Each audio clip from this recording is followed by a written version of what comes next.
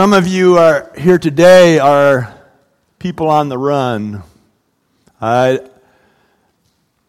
don't know what you're running from. I suppose there are some of you here who are running from your past. There are some who maybe are running from the law. But there are likely some of you here today who are running from God. Well, I have good news for you. The good news is that there is a brief but entire book of the Bible devoted to you. It's called the Epistle of Philemon. It's a short treatise dealing with a man named Onesimus who was on the run. This man had now found Christ, and he didn't want to be on the run anymore. He wanted to stop running, he wanted to stop hiding, and he wanted to take up his place in the Master's house. And as we wind our way toward the end of our Through the Bible series today, we will look at this brief 25-verse writing that Christo just recently read for us. That is the third shortest book in the Bible. Let's pray. Lord,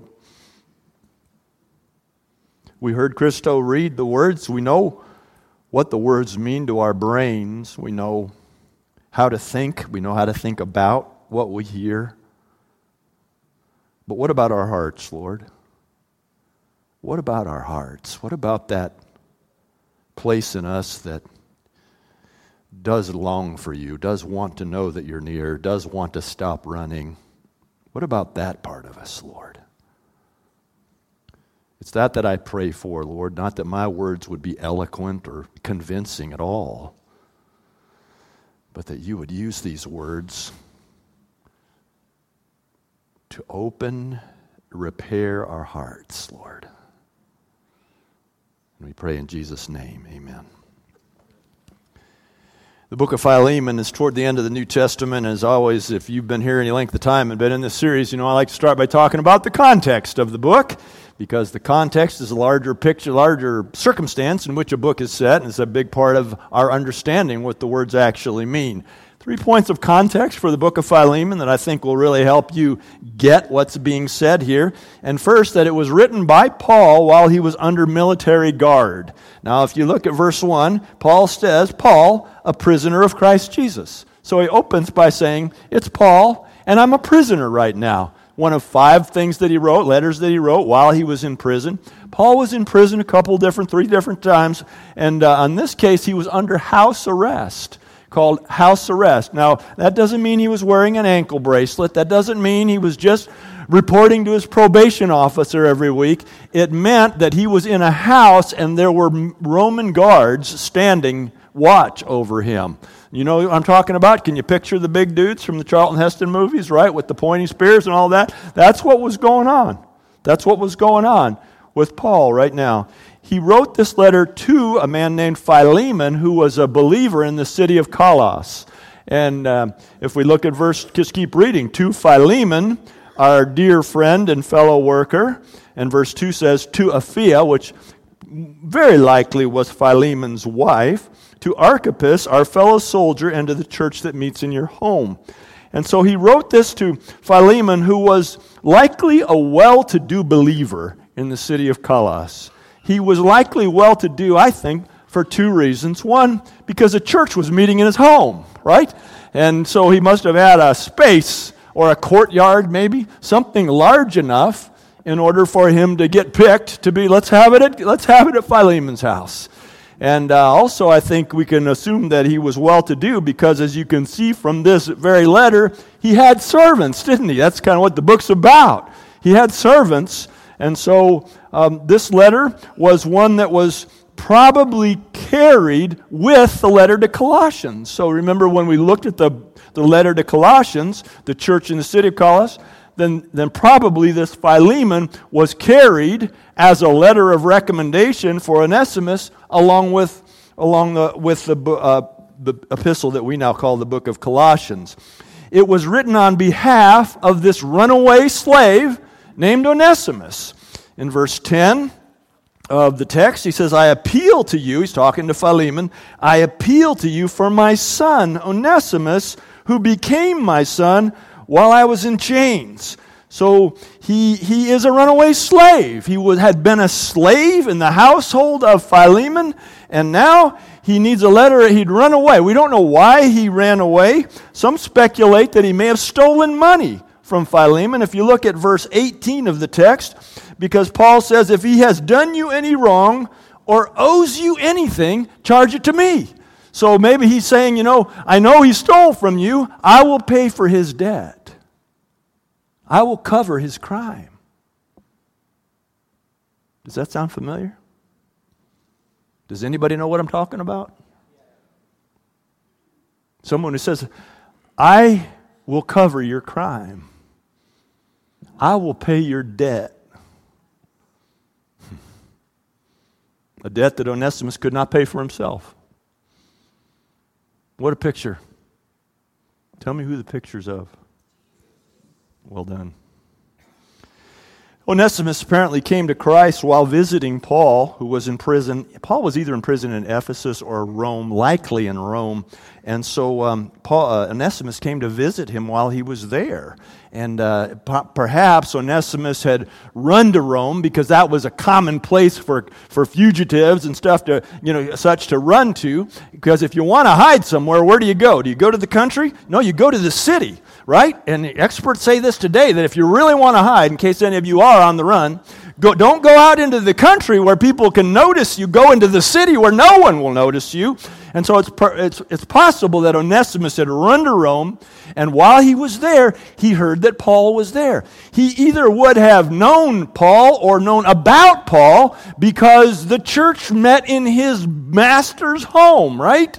And so he ran to him for whatever reason, possibly as part of his escape. Possibly he thought Paul might even protect him. But if you look at verse 10 again, he says, I appeal to you for my son, Onesimus. Now, we already saw that Paul called Timothy his son. We saw that he called Titus his son. But that was a little different, wasn't it? Keep reading on. Who became my son while I was in chains. So he came, and he came to Christ. He came to Christ when he came and visited. Now we have a problem, though, don't we? This man Philemon that he loves, and he has his slave, who now came to Christ. Lucy, we got some explaining to do now, right? What do we do now? This can really complicate things, can't it? Because now suddenly Philemon is being imposed upon to show some level of grace because Onesimus is now a believer. You ever been in a position like that? Something was demanded of you, some forgiveness, some grace. It was tough, wasn't it? It was tough. Praise be to God that He gives us the grace in order to be able to do that, to bring that forgiveness, to extend that grace to others. So Paul is appealing here to Onesimus to take him back as his servant, but as you heard Christo read, not just as his servant, but now as his brother in Christ. That's the context. Man, it begs a huge question, doesn't it?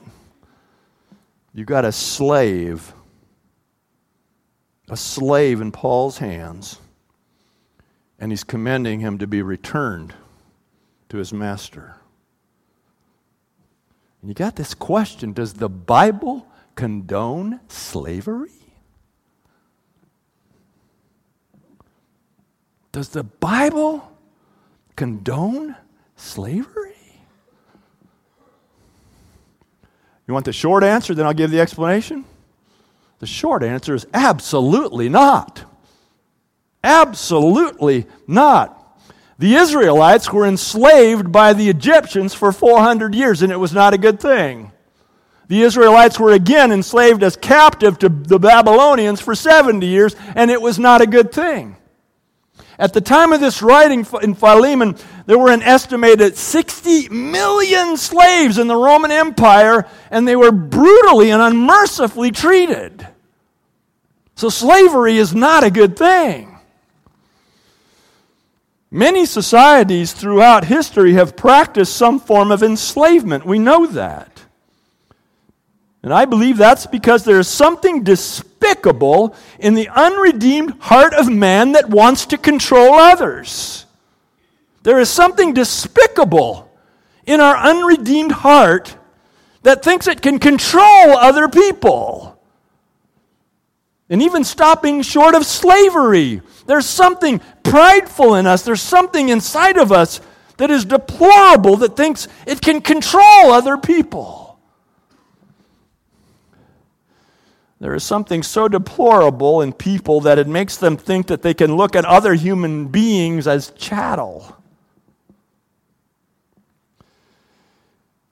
And you might be asking, but what about all the references to slavery in the Bible? What are we going to do with that? Well, let's start with the Old Testament. Let's begin there. And I want to point out at the outset that what you read in the Old Testament about a thing called slavery, that is a relationship between masters and slaves, is drastically different than the horrific slavery in America and Europe in the 18th and 19th centuries. It's not even the same thing. By comparison, if you look at the Old Testament, you would, and as you're looking back through history through the eyes of the deplorable time in our history where we enslaved people, you wouldn't even call it the same thing. You would probably call it something like servanthood. And let me explain.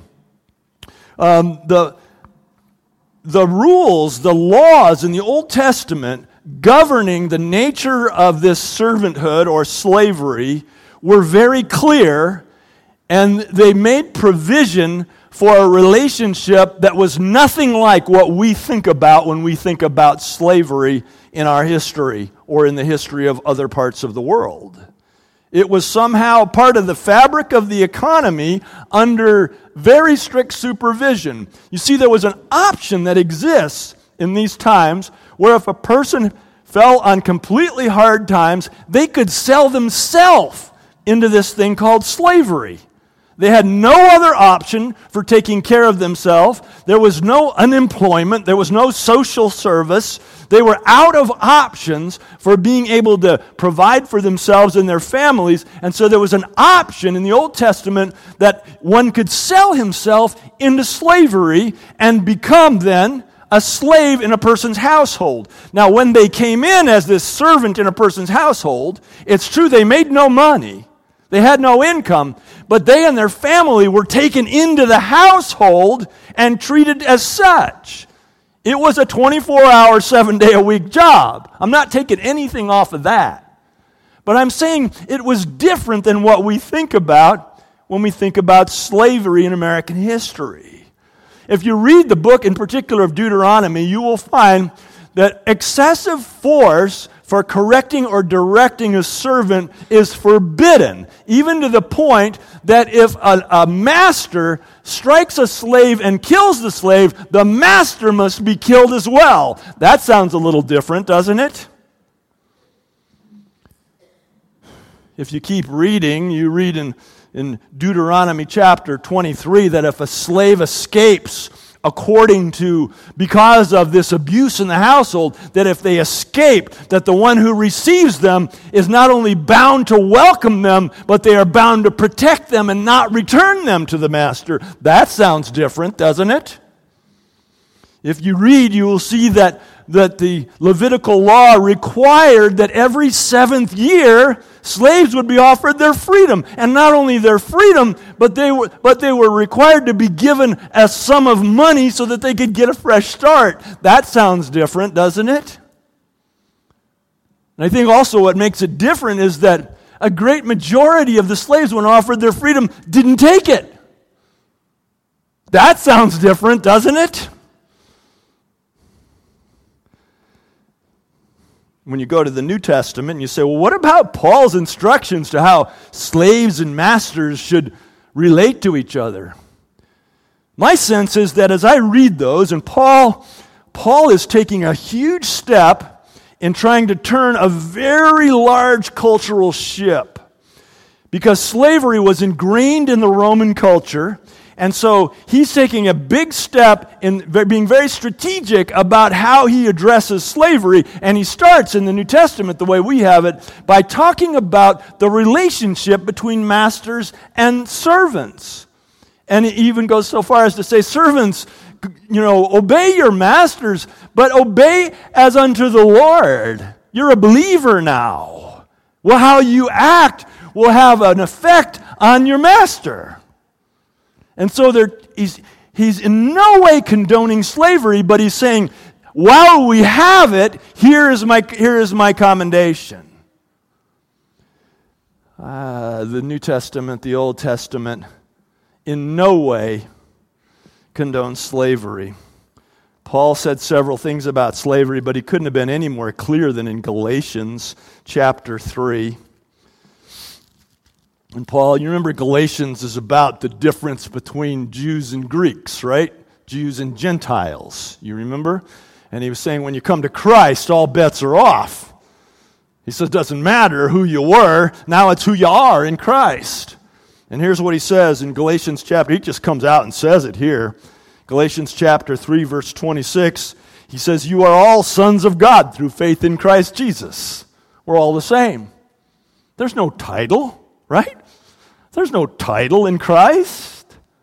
There's no background in Christ that is an advantage over another background. When we come to Christ, we're brothers and sisters. Done, right? You're all sons of God through faith in Christ Jesus. For all of you who were baptized into Christ have clothed yourselves with Christ. We're all wearing the same clothes. We all look like Jesus now in some heavenly reality. And then he goes and he just says it. He says, there's neither Jew nor Greek. Same. There's neither slave nor free.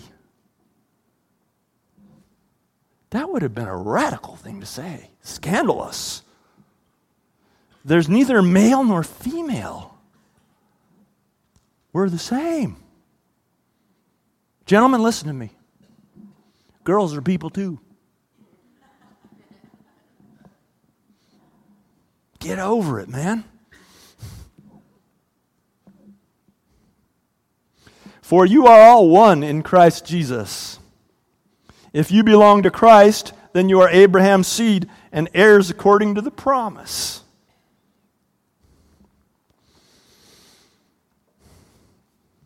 The most heinous and despicable part of our history as a country is the slavery of the 18th and 19th centuries.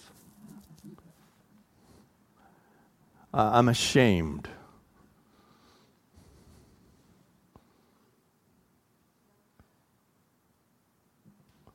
Ruthless, murderous kidnappers went substantially to Africa and conquered people and put them in the bottom of ships for a perilous passage in which some of them died, but that was considered part of the economic loss. My God. Is that really part of our flag? Is that really part of one nation under God?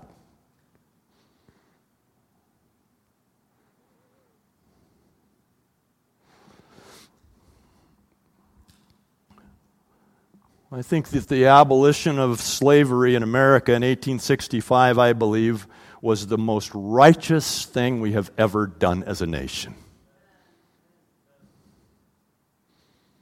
But while slavery was abolished, the very serious problem of racial divide was certainly not solved, was it? We are still in very, very deep trouble, beloved. You don't have to be a sociologist to understand that our serious racial divides can be traced back to slavery. We're really not enough generations away from it to be completely healed. Just a few generations ago, people were allowed to be bought and sold on the basis of the color of their skin. My two grandfathers were career prison guards in upstate New York. in Denimora and Sing Sing, the tough prisons. And the stuff I used to have to listen to them say about people of color. God, I repent for them. Can I do that? I'm so grateful for my parents, just one generation. They just said, all of us kids, that's not right. I'm so grateful for them. That's not right. But I'm just one generation removed.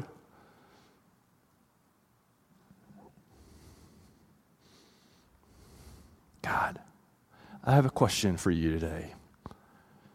Where are you on this issue, really?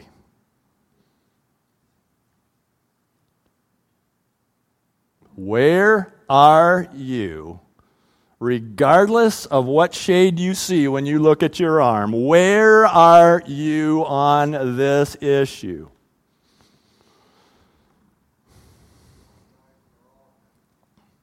Because if you ever draw a single conclusion about a person based on the shade of their skin, then you are in sin, and I exhort you in the name of the Lord Jesus Christ to repent and fall on your face before God and seek His forgiveness.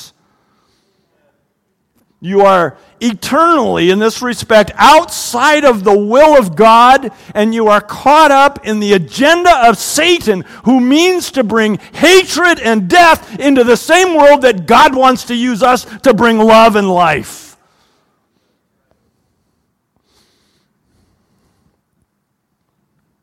If you think racial prejudice is no big deal, then you are absolutely wrong. It affects you now, and it'll affect you later. It affects you now. If you harbor this racial prejudice, you're affecting your witness. Whether you say anything or not, you're affecting the way that you connect with people. But what about later? Well, say I'm going to heaven after this because Jesus died for my... You think about what heaven's going to be like? Anybody given any thought to that? I see over and over again, it seems just so repulsive to me, this ridiculous notion that heaven will be mostly populated by white Americans wearing Make America Great Again ball caps.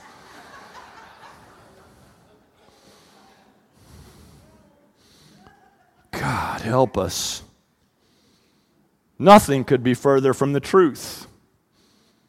Would you indulge me a little bit while I illustrate this? I'm about to go out of my mind here, all right? Can you bear some insanity with me for just a few minutes so I can illustrate this from the Bible? Turn in your Bible to Revelation chapter 7, verses 9 and 10. Now, you know Revelation is substantially a description of what the Apostle John saw when he was taken into heaven and allowed to see what heaven looks like. You know this, right? Well, listen to this part of the description. In verse 9, he said, "After this I looked, and there before me was a great multitude that no one could count, from every nation, tribe, people, and language, standing before the throne and in front of the Lamb. They were wearing white robes and were holding, that's the robes of Christ, and were holding palm branches in their hands, and they cried out in a loud voice, 'Salvation belongs to our God who sits on the throne and to the Lamb.'" That's where we're going. Would you notice something with me?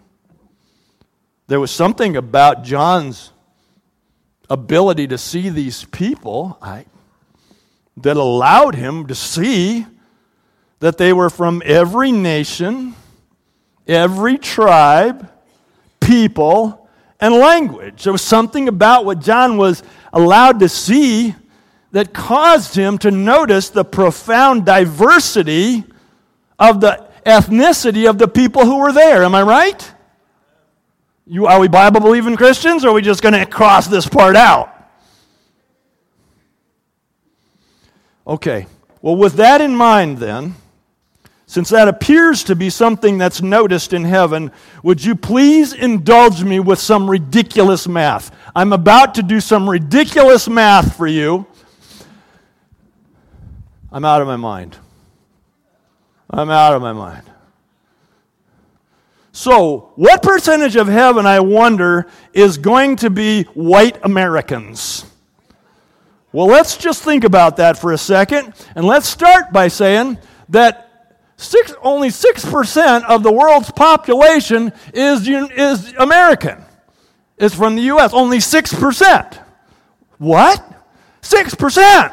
6! Hello? We're 6% of the world's population, and we use 24% of the world's resources. 6% of the... If we're only 6% of the world's population, how much population is left?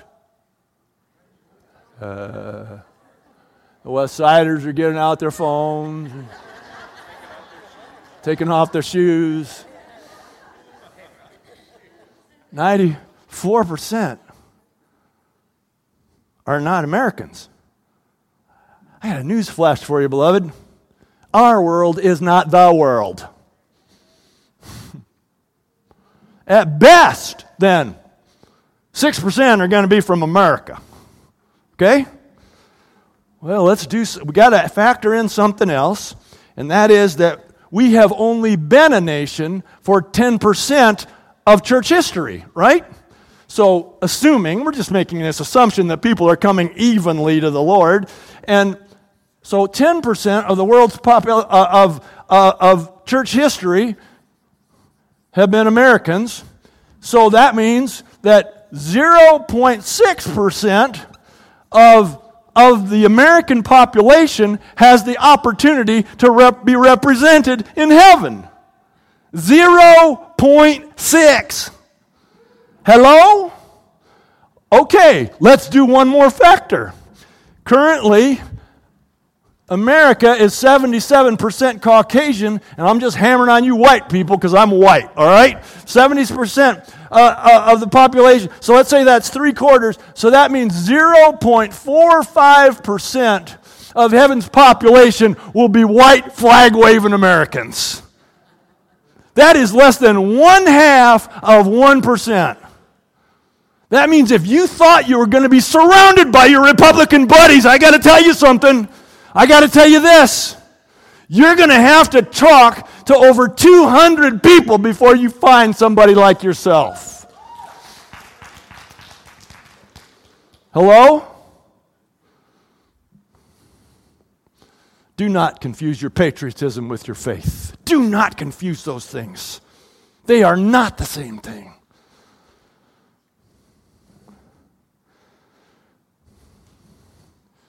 What this tells me is that, I'm just thinking about how many people are going to speak English. He said every language, right? Are you ready? Prepare to gasp, but Jesus never spoke a word of English. Paul never spoke a word of English. John, Peter, Ignatius, Tertullian, Polycarp, Augustine, they never spoke a word of English. How can I be so sure? Because English has only been a language on the planet for 1,000 years. It wasn't even available when they were here. Where do we get this crazy notion? Another thing you got to know is that the epicenter of Christendom is no longer of European descent. The epicenter of Christendom has moved to the southern hemisphere, and Holy Spirit is doing more in South America, Africa, and southern Asia than He ever is doing in North America or the northern hemisphere. We are not sitting in the pilot's seat anymore. Countries in South America are sending missionaries to the United States.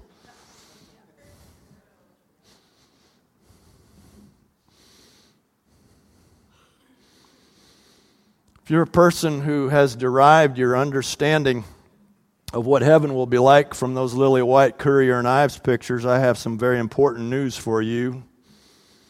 If what I said is true, what the Bible says is true, then I am headed toward a heaven where because of my skin, I will be the radical minority forever. Does that change your heart at all?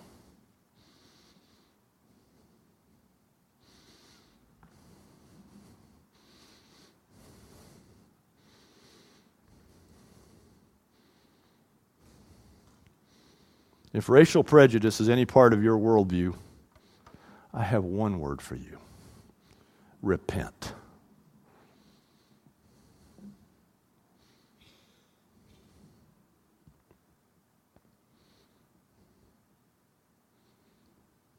Some of you ready to come home. Some of you ready to stop running. Some of you are just something going on inside you right now. I'm a runner. Sometimes we run on purpose. We go, I'm just going to get away from this God thing. We try to run. Sometimes we run by making ourselves exceptions. You know, I know that's what the Bible says, but that's not what it means for me. We're running. Sometimes we run by neglect, and we just say, I don't need to read my Bible. I don't have time to go to home group, to be involved in people's lives. I don't have time for that. We're running. Sometimes we're running because we become suddenly aware of this area in our lives that we need to repent of. Well, if you're a runner today, I just want to tell you it's time to come home. Come on home. Come on home. Maybe you're somebody who's never asked Christ into your life before. Well, today, come on, come home. How do I get home? How does anybody get home? You get home by way of the cross. What Jesus did for us on the cross. That's how we go home.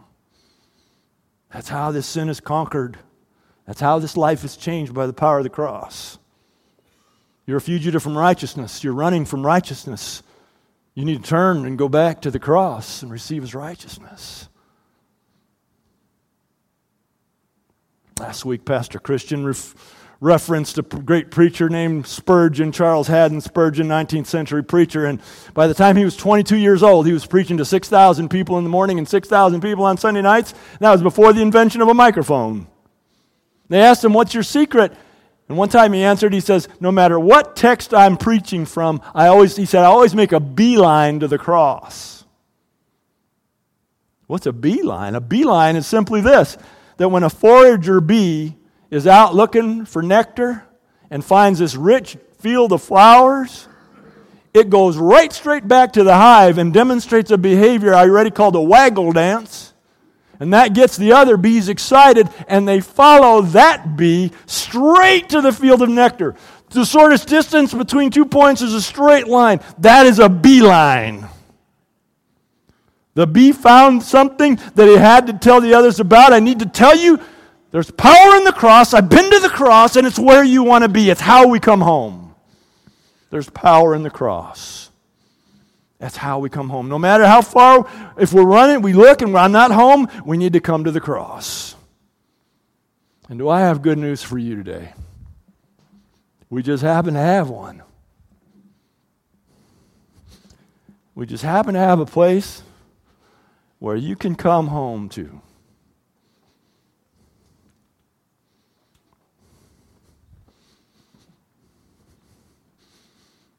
It's right here.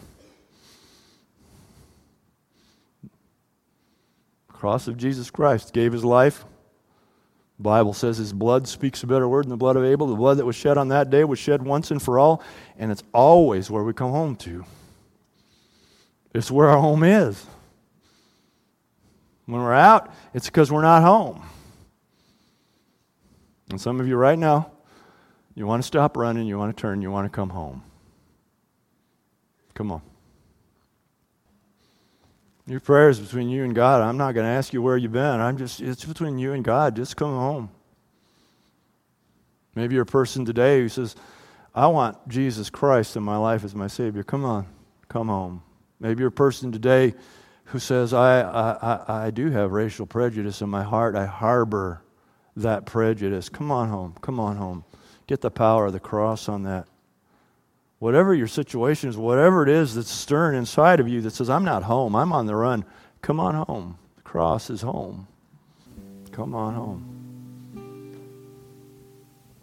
Sometimes we just get struck. I get struck with a sense of my own arrogance. And I go, I got to get home. I just got to get home. Got to get home. I got to get kneeling before the cross. I just got to get home. Sometimes I find myself caught up in the perspective of the world. I go, how'd I get here? I know I just got to come home. Come on home. Come on home.